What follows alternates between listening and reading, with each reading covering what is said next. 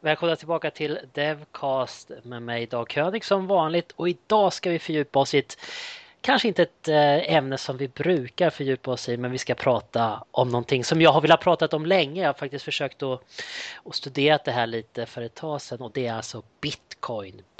Vad är Bitcoin och sånt? Och för att få reda ut det där på ett riktigt professionellt sätt så har jag en Bitcoin-miner med mig som heter Linus Dunkers. Välkommen hit! Tack så mycket. Jag vet inte, man kanske inte ska säga Bitcoin miners sådär, men det är väl bland annat det som du håller på med. Men innan vi börjar prata om det, kanske du ska presentera dig för mina lyssnare, Linus. Ja, jag heter Linus Dunkers och har sen i april för något, snart ett år sedan så har jag ägnat mig på helt digitala valutor och bland annat då Bitcoin och mining. Och annars kort om mig, jag är 31 år gammal och jobbat främst inom data och som konsult på olika sätt, leverans- och supportkonsult på olika företag och med support på olika platser. Vad kom sig att du valde att gå in med det här på heltid? Bitcoin? Ja, det har väl nog växt fram. Jag valde att gå ner faktiskt till 80% tjänst för att börja så att säga känna på det lite mer. Så en dag i veckan ungefär fick jag tid över att lägga ner då på Bitcoin och läsa på och försöka förstå hur man kan hur man kan tjäna in en lön på digitala valutor på olika sätt.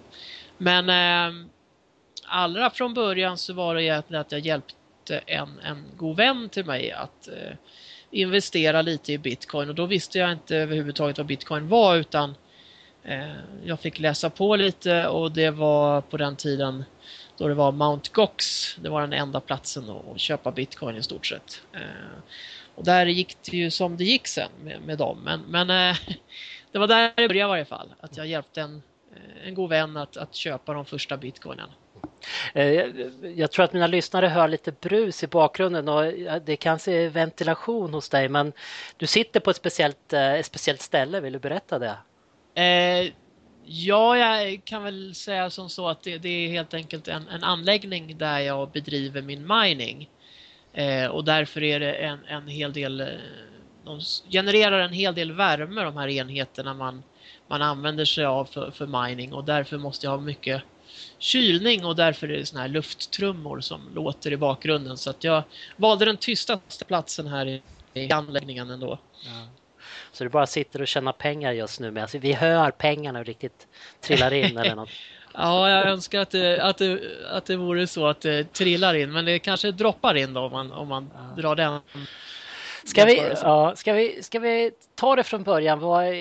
För mig är ju Bitcoin, jag vet att det är någon form av valuta som bara existerar online. Det finns lite konnotationer med att man tycker att det verkar handla om försäljning av ljusskygga saker och sånt där. Men vad är Bitcoin och vad är storyn bakom det? Ja,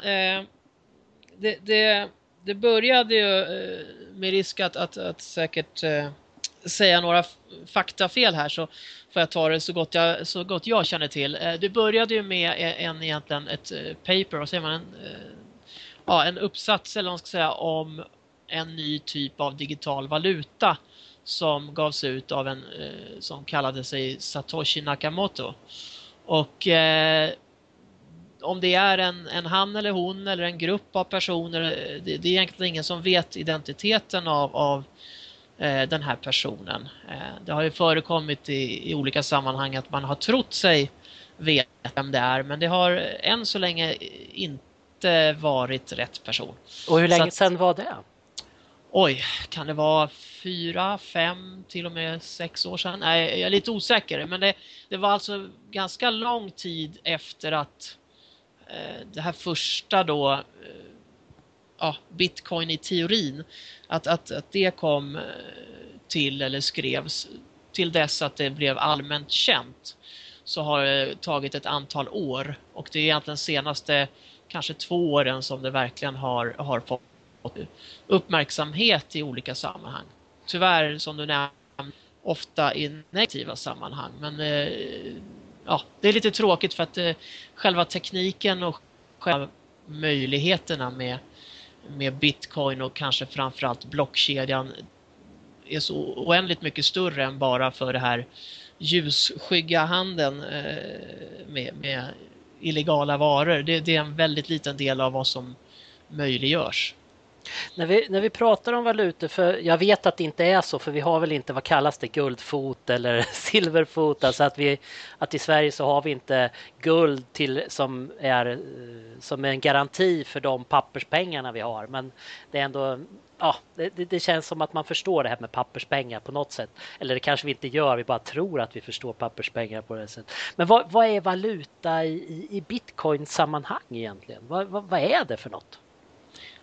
Det är ju en handelsvara skulle jag säga, på samma sätt som vilken annan handelsvara som helst egentligen. Att går du till en marknad och köper någonting som du har köpt tidigare, så har du ju en förväntan kring vad priset bör ligga ungefär. Så det är en ren tillgång och efterfrågan marknad där, ja, det är bara tillgång och efterfrågan som styr värdet. Sen kan det vara olika saker som händer i världen. Det kan vara olika lagar som träder i kraft, eller det kan vara personer som gör uttalanden. Den här utvecklaren som nyligen lämnade Bitcoin, så att säga, ja, lämnade Bitcoin som utvecklare. Sådana saker påverkar, men det påverkar, det är ju viljan eller köpkraften för personer som är lite intresserade av att investera. De blir väl försiktigare om man hör negativa saker. Och åt andra hållet, när det händer positiva saker, när till exempel Grekland hade sin kris, så var det väldigt många som valde att investera i Bitcoin, för det var en tryggare och säkrare valuta. Så det sker olika saker, men allt egentligen i grund och botten handlar ju om bara tillgång och efterfrågan. Så det finns ingen central myndighet eller bank eller så som kan styra över värdet på samma sätt som med mer traditionella valutor som kronan och dollarn. Varför har du skapat en sån här valuta? Räcker det inte med dollar och svenska kronor? Jag tror det är ganska många som på ett eller annat sätt råkat ut för kontroller. Och det är bra i viss mån att de finns där, om de finns av syftet att förhindra hemska saker. Men varje gång man till exempel gör en lite större överföring eller till kanske ett nytt konto eller sådär, då kontaktar ju ofta banken personen och frågar: varför gör den här transaktionen? Var kommer pengarna ifrån? Och det är korrekt ur penningtvättlag och så. Men det finns en men det finns en väldigt stor kontroll över traditionella valutor. Och jag tror många mer och mer vill gå ifrån den här kontrollen som sker kring allt. Alltså vad vi än gör så finns det dokumenterat och övervakat.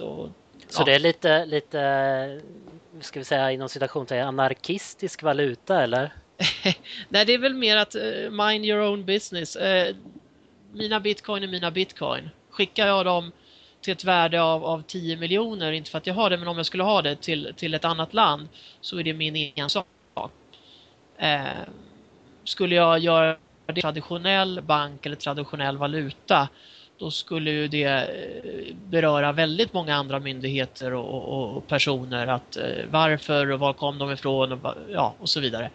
Så att jag tror det är det här att kunna förbli anonym är ofta tyvärr förknippat med illegal verksamhet, men det behöver inte det vara, och allt fler människor vill ju vara mer anonyma, inte lika kontrollerade från så att säga myndigheter utifrån. Det syns ju på andra håll också med e-post och skyddade e-post och även chattappar och sånt här som är krypterad trafik och så vidare. Så det kommer mer och mer olika typer av mind your own business tänk. Vanliga valutor brukar ju oftast vara utsatta för förfalskning. Ja, Nu kanske vi kommer ner på en teknisk nivå med, men kan man förfalska bitcoin eller hur hanterar man det? Du säger att det inte finns heller någon centralbank eller centralmakt eller någon server som liksom håller koll på allt. nej, det finns egentligen inget sätt i praktiken. Det kanske finns i teorin, men i praktiken finns det inget sätt att förstöra bitcoin eller att förfalska bitcoin. Självklart om du har en dator som är infekterad av något virus eller någon trojan eller liknande, så kan du bli av med lösenord och sånt, och det kan du bli av med på samma sätt som till internetbanken till din egna plånbok med bitcoin.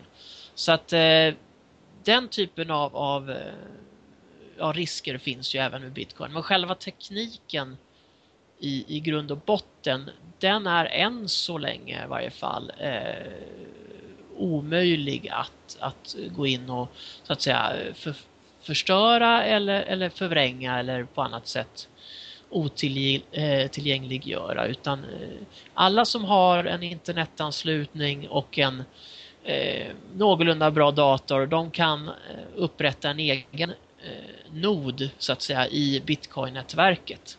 Och det är ett fullständigt platt nätverk, så att om du sitter som vd för Microsoft eller om du har en liten laptop som du har slängt upp hemma, det är ingen skillnad. Alla är så att säga, alla noder är lika mycket värda i Bitcoin-nätverket. Så jag antar att hemligheten är den här så kallade blockchain. Ja, går det att förklara den så att man förstår?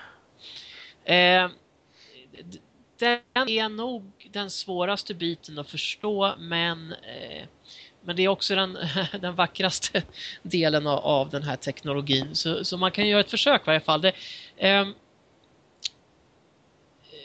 Om vi börjar med att konstatera att transaktioner är ju det som är viktigast om man tänker på valutor. Alltså själva överföringarna från person A till person B. Det är de som på något sätt måste verifieras eller godkännas. Och det är ju de som då i traditionella valutor går genom banker eller centraliserade organ som håller koll på att det faktiskt har gjorts en överföring från punkt A till punkt B. Inom Bitcoin så jobbar man ju istället med alltså kryptoteknik, som innebär att du kan göra någonting med Bitcoin i en annan persons plånbok, för du har inte den privata nyckeln som behövs för att göra det. Skulle du ha tillgång till den, då skulle du kunna göra vad som helst med den plånboken också. Men alla sitter med sina egna privata nycklar och kan bara själva då bestämma över sina Bitcoin. Men varför jag börjar med transaktionerna, det är för att blockkedjan, som det låter, handlar om block som kopplas ihop. Och varje block består av alla transaktioner som fick plats i det blocket sedan det förra blocket. Så de här blocken, de är gjorda på ett sätt att de ska skapas var 10:e minut. Så man kan säga att man ackumulerar alla transaktioner som görs under de senaste 10 minuterna, och så paketerar man ihop det i ett block och placerar då i blockkedjan. Och det är just sättet att, om man ser varje block som en liten låda med just transaktioner inuti, så är det just sättet som man förseglar eller sätter ett lås på den här lådan. Det är det som är själva miningen. Och det är det som är hemligheten med Bitcoin, eller vad man ska kalla det för. Det som gör Bitcoin och blockkedjan så säker, omöjlig att förstöra än så länge. Så jag gå tillbaka till den mining, för det är också väldigt spännande. Du sa ackumulera, det innebär att varje nod, om det är så min lilla bärbara jag har framför mig här, kommer innehålla alla transaktioner som världen har gjort, eller hur? Ja, det stämmer. Om du har den riktiga plånboken, alltså om du har den fulla plånboken. Den kan man ju inte ha i till exempel en telefon för att den är så stor redan nu. Den är uppåt en 30-40 gigabyte eller något sånt när man har den synkroniserad. Och du menar det är alltså alla transaktioner som har skett sedan Bitcoin startade? Ja, de finns i varje nod i nätverket. Så det betyder att skulle du vilja slå ut hela blockkedjan, då skulle du behöva slå ut alla datorer i världen som har plånboken installerad på sig. Så att det är ju en av säkerheterna att själva blockkedjan i sig är replikerad ut till tusentals om inte miljontals noder runt om i världen. Det känns ju lite som att det ändå alltså, så småningom kommer den där bli för stor. Kanske för stor för vanliga dödliga, vill jag säga, men alltså privatpersoner har på hemdatorn kanske den kommer bli för stor förr eller senare. Det är möjligt. Men å andra sidan så växer ju diskkapaciteterna snabbare, skulle jag påstå, än vad blockchain växer. Och det finns ju också olika metoder att krympa blockkedjan. Ju större den blir, ju mer möjligheter finns det säkert till komprimering eller effektivisering. Någonting som jag inte förstod när jag pratade med dig först, det var det här, du nämner plånbok, och för mig är plånbok någonstans jag har pengarna. Men det är lite annat begrepp, eller hur, plånbok, när du nämner det i det här fallet? Ja, plånbok kan ju förekomma i olika former när det gäller Bitcoin och digitala valutor överlag. Som jag nämnde så är ju egentligen en plånbok bara det är ju bara ett nyckelpar. Om man har intresserat sig för kryptoteknik eller säkerhet, så har man säkerligen hört om just nyckelpar och asymmetrisk kryptering och liknande. Men det handlar i varje fall om två nycklar, varav en är publik och en är privat. Den publika, det är den som du kan ge ut till alla, och den privata är den du bara har tillgång till själv. Det vanliga om man har en plånbok, det är att man har en mjukvara som håller koll på det här. Så den mjukvaran som då är plånboken i datorn, den har koll på vilken som är din privata och publika. Men du kan också ha det på ett papper som du har skrivit ut på din skrivare. Alltså i fysisk form, att du har ett papper med din privata nyckel i form av ren text, eller som en sån här QR-kod som lite behändigare. Och visst är det så att om jag skulle tappa min privata nyckel av något slag, så då är alla mina pengar borta? Ja, om ingen annan har nyckeln, eller att du har en backup eller så, utan är den borta, då är den borta. Då är det kört. Även om du har då den publik kvar, så finns det inget sätt att från den publika lista ut den privata. Det är hela grundtanken med asymmetrisk kryptering. Det är vad alla banker och all säkerhet egentligen på internet idag bygger just på sådana här nyckelpar.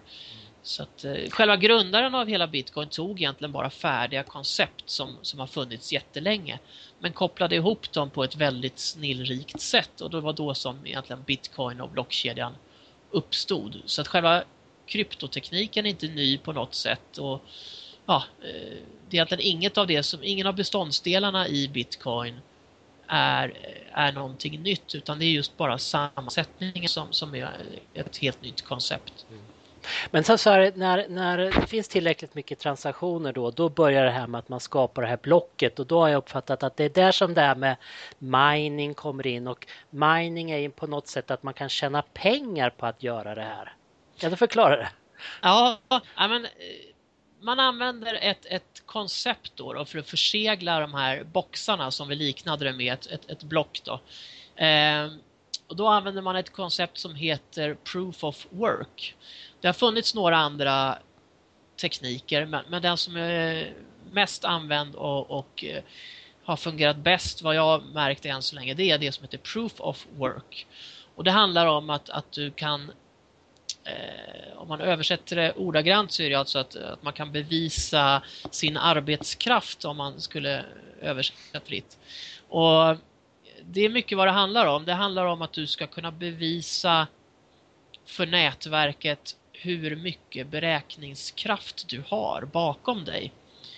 Och det gör man genom att man ger de som håller på med mining, de får en uppgift att lösa. Och för att lösa den så måste du testa dig fram. Det finns inget annat sätt att hitta rätt lösning än att testa sig fram. Så man helt enkelt börjar någonstans och sen slumpmässigt testa olika kombinationer för att försöka hitta en lösning på det här problemet. Och rent teoretiskt kan ju då vem som helst hitta lösningen på problemet och försegla så att säga det blocket. Men sannolikheten är ju väldigt mycket mindre om du sitter med en vanlig hemdator. Den är oändligt liten just nu att du skulle kunna hitta den med din PC eller Mac. Men däremot så finns det ju då stora mininghallar där man har flera 100 eller 1000 enheter specialbyggda just för det ändamålet. Och där är ju sannolikheten betydligt större då att man förr eller senare hittar den magiska kombinationen som skapar just rätt lås för just det blocket. Och vad händer då? Får man en liten peng? Ja, då får man en belöning för att man var först att hitta den. Det är det här som är grejen, att det är alltid en kamp mot klockan. För hittar någon annan miner blockets lås före dig, då är det bara att lägga ner och börja med nästa block. Så att man letar fram tills dess att någon i nätverket har hittat rätt kombination för att låsa den lådan. Och då är det bara att börja jobba med nästa block. Vad pratar vi om? Pratar vi om alltså att det tar 1 sekund eller pratar vi om att det kan ta timmar att göra det här? Eller vad? Ja, alltså nätverket eller Bitcoin som valuta är uppbyggt med programkod som är självreglerande så att det alltid ska vara 10 minuter ungefär mellan blocken. Och det innebär att om många fler börjar mina, alltså då blir det mycket mer beräkningskraft och då ren sannolikhetslära gör ju att det kommer ta mindre tid att hitta rätt kombination. Och då kommer nätverket regleras efter en stund för att kompensera för det. Så det har blivit svårare, när man säger att det blir svårare och svårare att mina, då är det just det att nätverket kompenserar för att det blir fler och fler som minar. Varför har man byggt in den här mining nästan som ett spel kan man säga? Vad är det till för? Ja, det är där hela säkerheten ligger. Säkerheten kring att det block där din transaktion kanske, om du har skickat pengar då till en person, säkerheten kring att den transaktionen stämmer, det är ju just att låset, alltså själva sigillet som man använder för att stänga det blocket, det är så otroligt svårt att skapa. Så att det inte är rimligt att någon annan har gjort det. Alltså att någon annan har bytt ut din transaktion och lagt in en annan transaktion eller något sånt. Vad man brukar prata om är också att man väntar in ett visst antal bekräftelser. Så om du överför pengar till mig, då kommer jag inte kunna göra någonting med de bitcoinen förrän ytterligare kanske 2 block har skapats på blockkedjan. Så att man låter sällan transaktioner som sker i det mest nyligen skapade blocket vara giltiga, utan man väntar 2-3 block. Och sen anser man att nu är det är så orealistiskt att någon skulle sitta med så mycket datorkraft att de skulle kunna skapa de här 2-3 blocken någon annanstans utanför Bitcoin-nätverket. Så att därav anser man då att det är säkert att nyttja de bitcoinen till ytterligare transaktioner. Det vore kul, vi har pratat lite om plånboken och publik och privat nyckel och sånt. Om vi skulle beskriva, om jag skulle först vilja få köpa bitcoin och sen hur jag gör en transaktion från bitcoin till bitcoin mellan olika plånböcker och sen hur jag får ut det i en annan valuta. Om vi kunde ta de här 3 sakerna så att man har en förståelse för den biten. Ja, om vi börjar med att du ska skaffa bitcoin då, så finns det lite olika sätt. Det finns ju några företag som gör det här i Sverige, där Safello och BTCX är väl de 2 största. Sen finns det ju internationellt mycket större aktörer, men då måste du ju först få dit US-dollar vanligtvis, eller euro. Så det finns ju till exempel Bitstamp och det finns BTCE och ja, det finns många där ute, Kraken och allt vad det är men då måste du ju först få dit dollar eller euro. Och menar du få dit, kan jag ta ett kreditkort och betala och få bitcoin i min plånbok eller? De jobbar på lite olika sätt, men de som tar kreditkort brukar ofta ta ganska höga procentuell avgift för att göra insättning med kreditkort.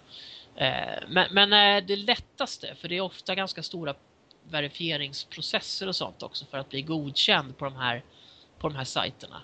Så jag skulle säga att det absolut lättaste, det är att gå via den privata marknaden, och då är det en hemsida som heter Local Bitcoins. Den finns i hela världen så att säga. Och där kan du alltifrån göra en transaktion via Swish eller banköverföring till att faktiskt träffa någon och kontant köpa bitcoin. Så om jag skulle köpa bitcoin från dig så att vi har kommit överens om hur du ska få mina svenska kronor, vad händer då? Ja, då skulle jag använda som sagt den här hemsidan, och då finns det en plånbok på den hemsidan. Så att jag har en plånbok på den hemsidan och du har en plånbok på den hemsidan. Och när vi är överens betalningen utför, då går vi båda in och så att säga godkänner betalningen, och då kommer du få bitcoinen som var motsvarade då den kurs vi hade kommit överens om. Så då utbyts de här privata och publika nycklarna så att man vet att vare sig mottagaren eller sändaren är falsk eller liksom. Ja, i just det fallet, och även hos Safello och BTCX, där är det ju inte så mycket egentligen själva bitcoin-tekniken. För vi har ju konton till exempel då hos Local Bitcoins, då har ju vi varsitt konto i deras system. Så när det flyttas pengar, då behöver man inte vänta in bekräftelser och så, utan då flyttas det bara i en databas någonstans i bakgrunden. Så helt plötsligt så ligger de bitcoinen på ditt konto istället för på mitt konto. Så det är först egentligen när du för över pengarna någon annanstans. Ja, det är nästa steg då. Det är nästa steg. Det är då det blir en riktig bitcoin-transaktion av det. Så innan vi tar det steget, vad pratar vi om när det gäller bitcoin? Vad är valutakursen? Just nu är den väl runt 3400 eller något sånt. Så vi pratar inte om att det är väldigt sällan man köper hela bitcoin, utan man kanske köper 2 promille eller 2. Ja, det finns ju ner till så att säga 8 decimaler, så att det går att köpa väldigt små delar av ören också, men vanligtvis kanske man jobbar med 3-4 decimaler. Då hamnar man ungefär på 1 kronor så att säga, som på tredje decimalen pratar man om 1 kronor så att säga. Och det är ju det här med valutakursen, den har ju ibland varit väldigt upp och ner, va? Ja, den rör sig väldigt mycket jämfört med traditionella kurser, det gör den absolut. Den har dock legat hyfsat stabilt får man väl säga. Och hyfsat stabilt i bitcoin-världen, det är att det inte har rört sig mer kanske än 20%.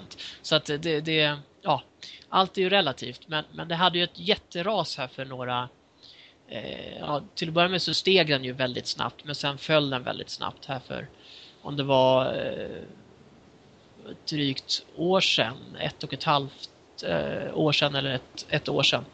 Och då pratar vi flera 100% skillnad. Så att jämfört med det så har den varit hyfsat stabil, och det är väldigt många som har teorier och tankar kring om kursen kommer gå upp eller om den kommer gå ner, och jag väljer att inte lyssna så mycket på det utan bara se vad som händer. Jag antar att det finns rätt mycket valutaspekulation då i den här valutan genom att den ändå fluktuerar rätt så mycket. Ja, det finns det ju, och det finns ju, för de som vågar så finns det ju mycket pengar att tjäna eller förlora i spekulation i kurser. Men det som gör det, tycker jag, extra läskigt med bitcoinen, det är just det här att det är enbart tillgång och efterfrågan som avgör kursen. Så händer någonting som man inte kan förutse, då kan man ju råka illa ut om man har investerat väldigt mycket. Så att jag tar det försiktigt med spekulation i valutor. Det finns ingen form av riksbank då som försöker liksom säkra upp så att valutan är någorlunda stabil helt enkelt? Nej, det finns nog krafter som verkar åt båda hållen. Det finns nog de som försöker sätta kursen ur balans, och det finns nog de som försöker stabilisera kursen. Beroende på vad man har för, så att säga, agenda eller för intresse. Men återigen, man ska ha råd att förlora det man satsar om man väljer att så att säga spekulera i bitcoin som inkomst. Jag tror att den på längre sikt kommer att stiga i värde just av det skälet att det blir svårare och svårare att framställa nya bitcoins. Så det är lite grann som guld, att förr eller senare är det för dyrt att leta fram mer guld, och det är på samma sätt som det funkar med bitcoin. Så att egentligen att ta ut pengar, det är ungefär samma sak fast tvärtom. Men det här i mitten då, att det finns ju vissa affärer vad jag förstår som man kan köpa saker på bitcoin bara över disk helt enkelt. Hur sker den transaktionen? Ja, man använder sig ju, de här plånböckerna vi har pratat om, man använder sig av den publika nyckeln. Vad man gör är att man skapar den här publika nyckeln kan se lite, den är väldigt lång och komplex. Så vad man gör är att man gör en förenklad version av den genom att göra en så kallad hash av den publika nyckeln. Så det man pratar om med bitcoin-adresser, det är egentligen ett hashvärde av ens publiknyckel. Ursäkta Linus, du bröt upp lite, men du sa det är en kortare version av din publika nyckel. Ja, och det är den som agerar som ungefär en adress till en postlåda. Så att om du har din postlåda öppen för vem som helst att sätta in pengar på, då är det adressen dit som är din bitcoin-adress. Är det en adress som finns på internet eller? Nej, den känner bara du till initialt. Sen kan ju du dela den hur du vill, för den är inte känslig på samma sätt som din privata nyckel är, utan du kan ju ge den till vänner eller till den som ska betala någonting eller så. Det är ju så det fungerar när du till exempel köper något på webbhallen. Då får ju du en sån adress av webbhallen, eller den som webbhallen samarbetar med. Men du får en adress av dem där du ska då betala in ett visst belopp. Så att jag får den här adressen och så stoppar jag in den i någon form av app då, eller? Ja, det är som ett vanligt mejl. Oftast ser det ut som att man skriver ett vanligt mejl, att du har till adress, och där skriver in då vem det ska till. Och så har du ett belopp som du anger, och så i vissa fall kan du ange ett meddelande också. Men det viktigaste är egentligen vart ska det någonstans och vilket belopp ska dit. Det är de två fälten som är. Och vem är jag och vem jag är naturligtvis. Ja, oftast är då det inbyggt i din app. Om du har en mobil plånbok eller en plånbok i datorn, då håller den koll på vem du är och vilken privat nyckel du har. Men så du behöver oftast bara veta vart ska jag betala och hur mycket ska jag betala. Och du sa ju det här med att man skulle vänta ett par blockchains innan man var säker, så att när vet jag att jag har fått pengarna? Ja, som mottagare, om du tar emot pengar, då kan du se redan innan den egentligen finns i ett block.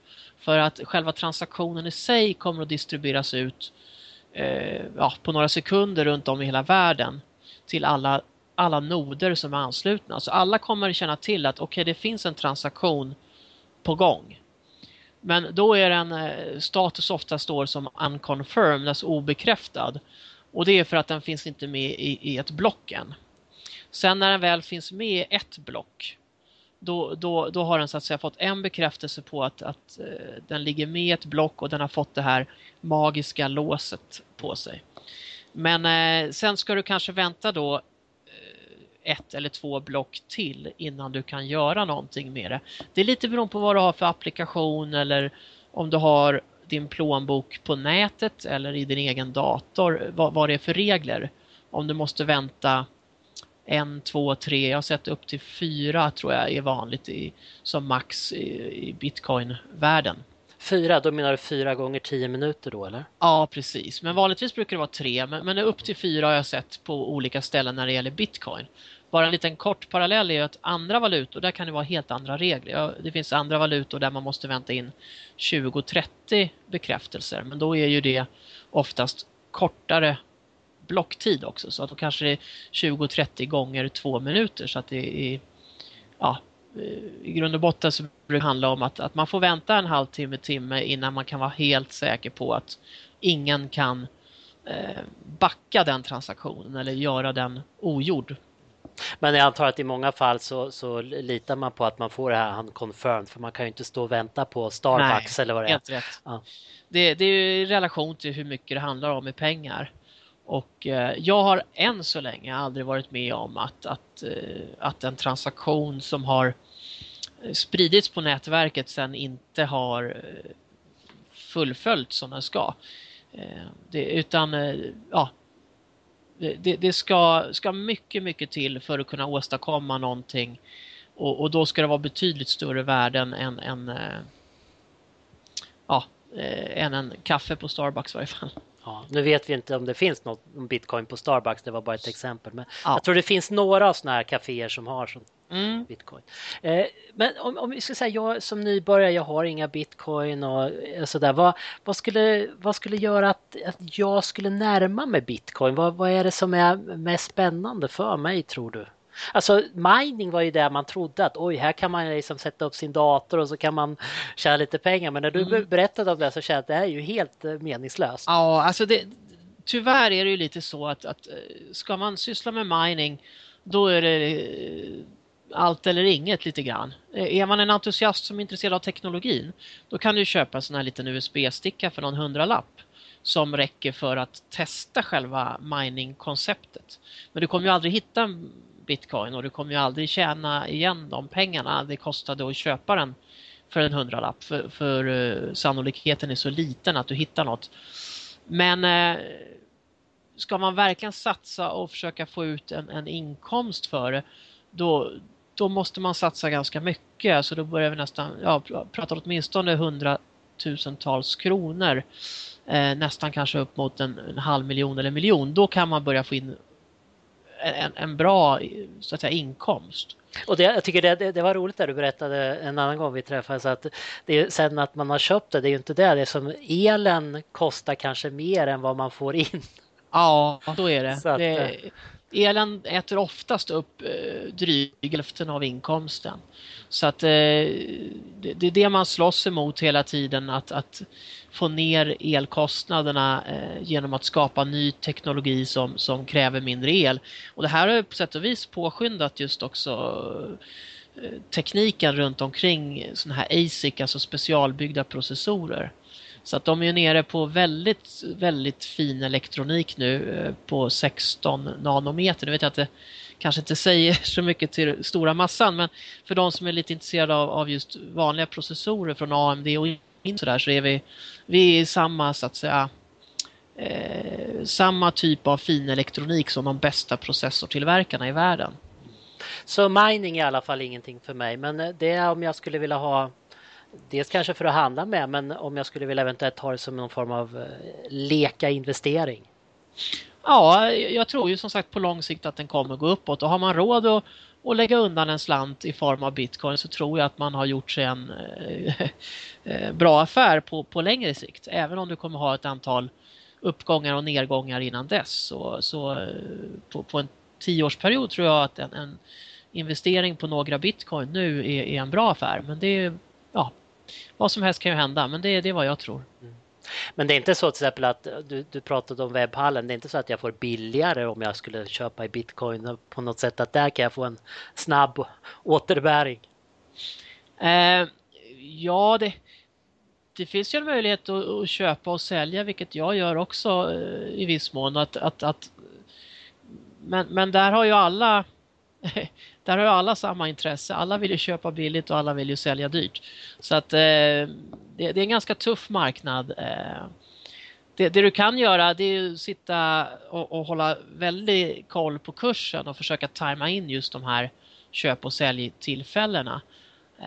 Men återigen, där ska man ha det är ganska vågat och man ska nog man ska bara spela med de pengar man har råd att förlora återigen. Så att har du en 100 000 som du kan leka med, så skulle jag säga att Bitcoin är betydligt säkrare sätt att dra in pengar än kanske enarmad bandit eller någon annan spel eller online-casino. Där har du sämre odds. Men du ska ha råd att förlora de pengarna, för man vet aldrig vad kommer hända. Nu har vi ju pratat om Bitcoin, och någonting som du fick öppnade mina ögon, det var ju så att, och du har sagt det här lite om man har lyssnat efter det, det finns ju andra valutor som jobbar på samma sätt. Och det verkar ju finnas hur många som helst. Ja, det gör det. Ett antal hundra i varje fall finns det som är så att säga aktiva. Och Bitcoin var ju bara den första, och sen kan man väl säga att den andra stora, det var ju Litecoin. Och sen från de två kodbaserna kan man väl säga att det har utvecklats hundratals ytterligare. Och varför händer det? Är det bättre att titta på en annan valuta som inte har så lång sån här blockchain än, eller? Ja, det finns ju olika syften med varför de här coinen har skapats. Så vissa tycker att det är negativt för Bitcoin, alltså att det finns alternativ till Bitcoin, att det är negativt. Vissa tycker att det är en fördel för att de har vissa egenskaper som Bitcoin kanske inte har. Jag är väl i åsikten att just den nu ska vi se här. Vi pratar om det här med låset på den här lådan, om vi backar tillbaka dit. Det är beroende på vad du har för valuta, så kan det skilja vad det är för typ av lås. Det som Bitcoin använder sig av, det är en mining-algoritm som heter SHA-256.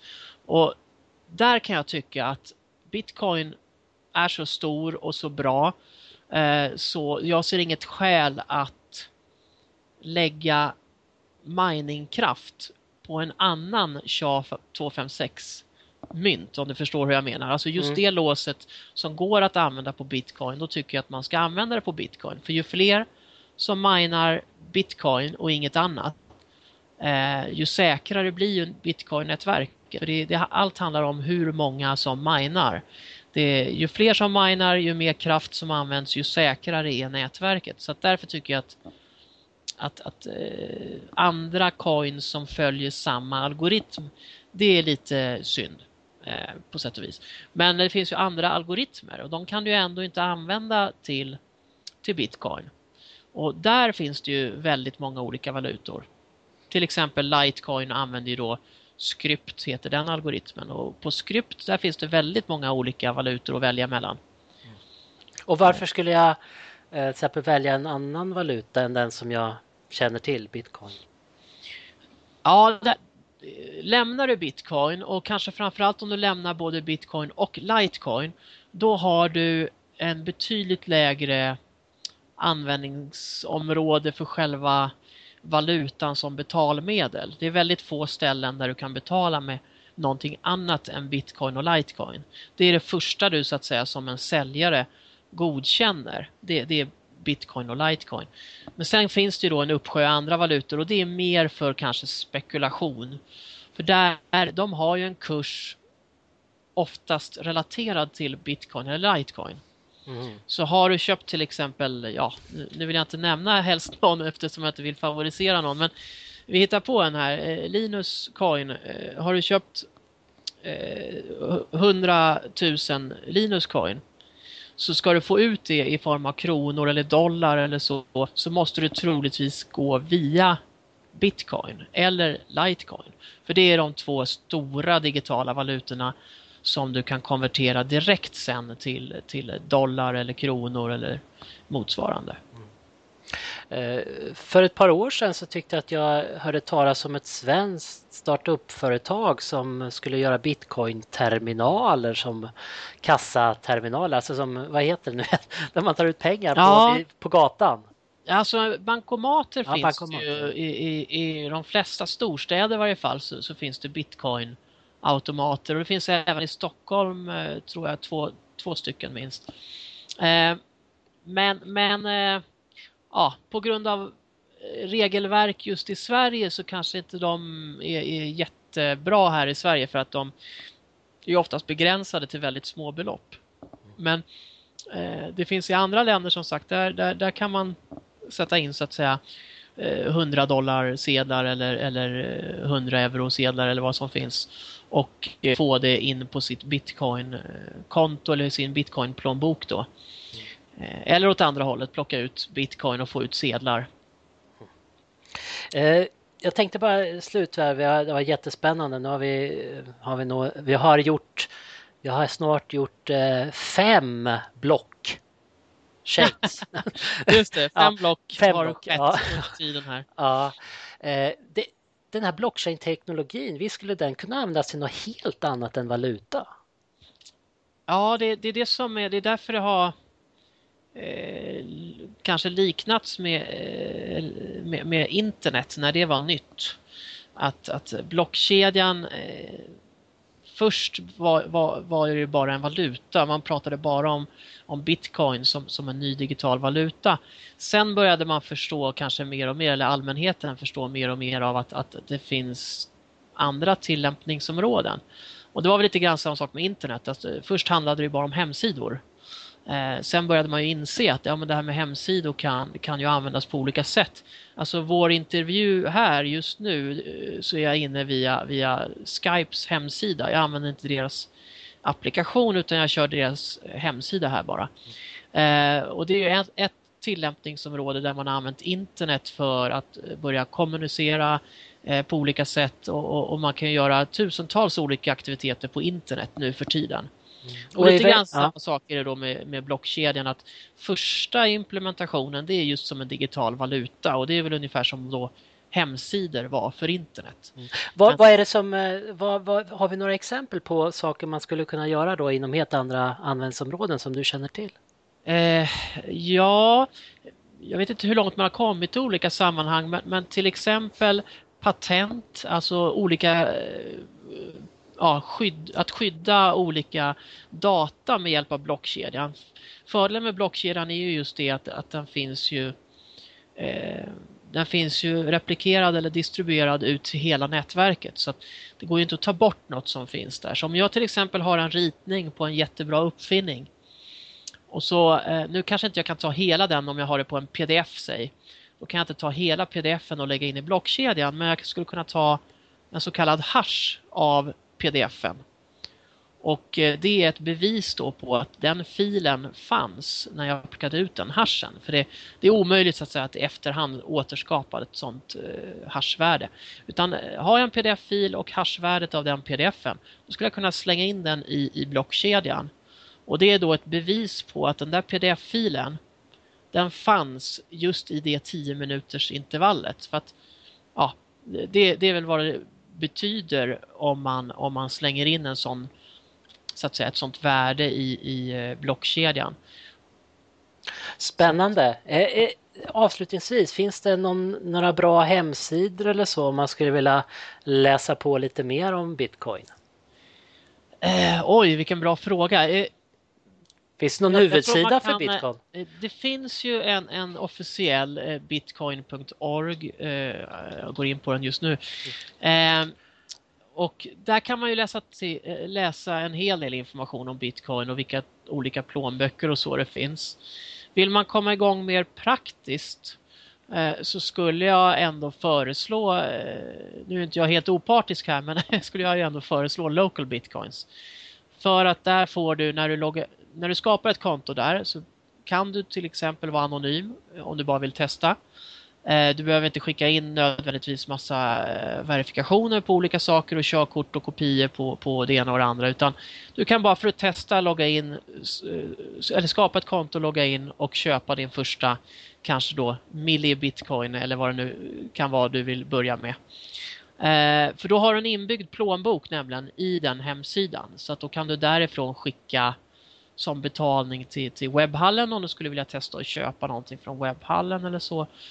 Så behöver du inte göra allt för mycket. Annars finns det ju plånböcker som du kan ladda hem till din telefon och till din dator och sådär, men det är ju lite mer jobb bakom. Så vill du göra ditt första köp på webbhallen, då skulle jag rekommendera att skaffa ett konto på Local Bitcoins. Köp din första del av en bitcoin och så testa och köp någonting eller spekulera. Köp och sälj. Tack så hemskt mycket Linus Dankers för all insikt, och jag önskar dig lycka till med din mining. Det vore kul om du hade något pling när det händer någonting, men det har du inte på maskinen. Nej, man skulle ha haft en lampa här, en sån här saftblandare som snurrar till när man hittar en ny coin, men nej, jag får tänka på det. Tack så hemskt mycket. Tack själv.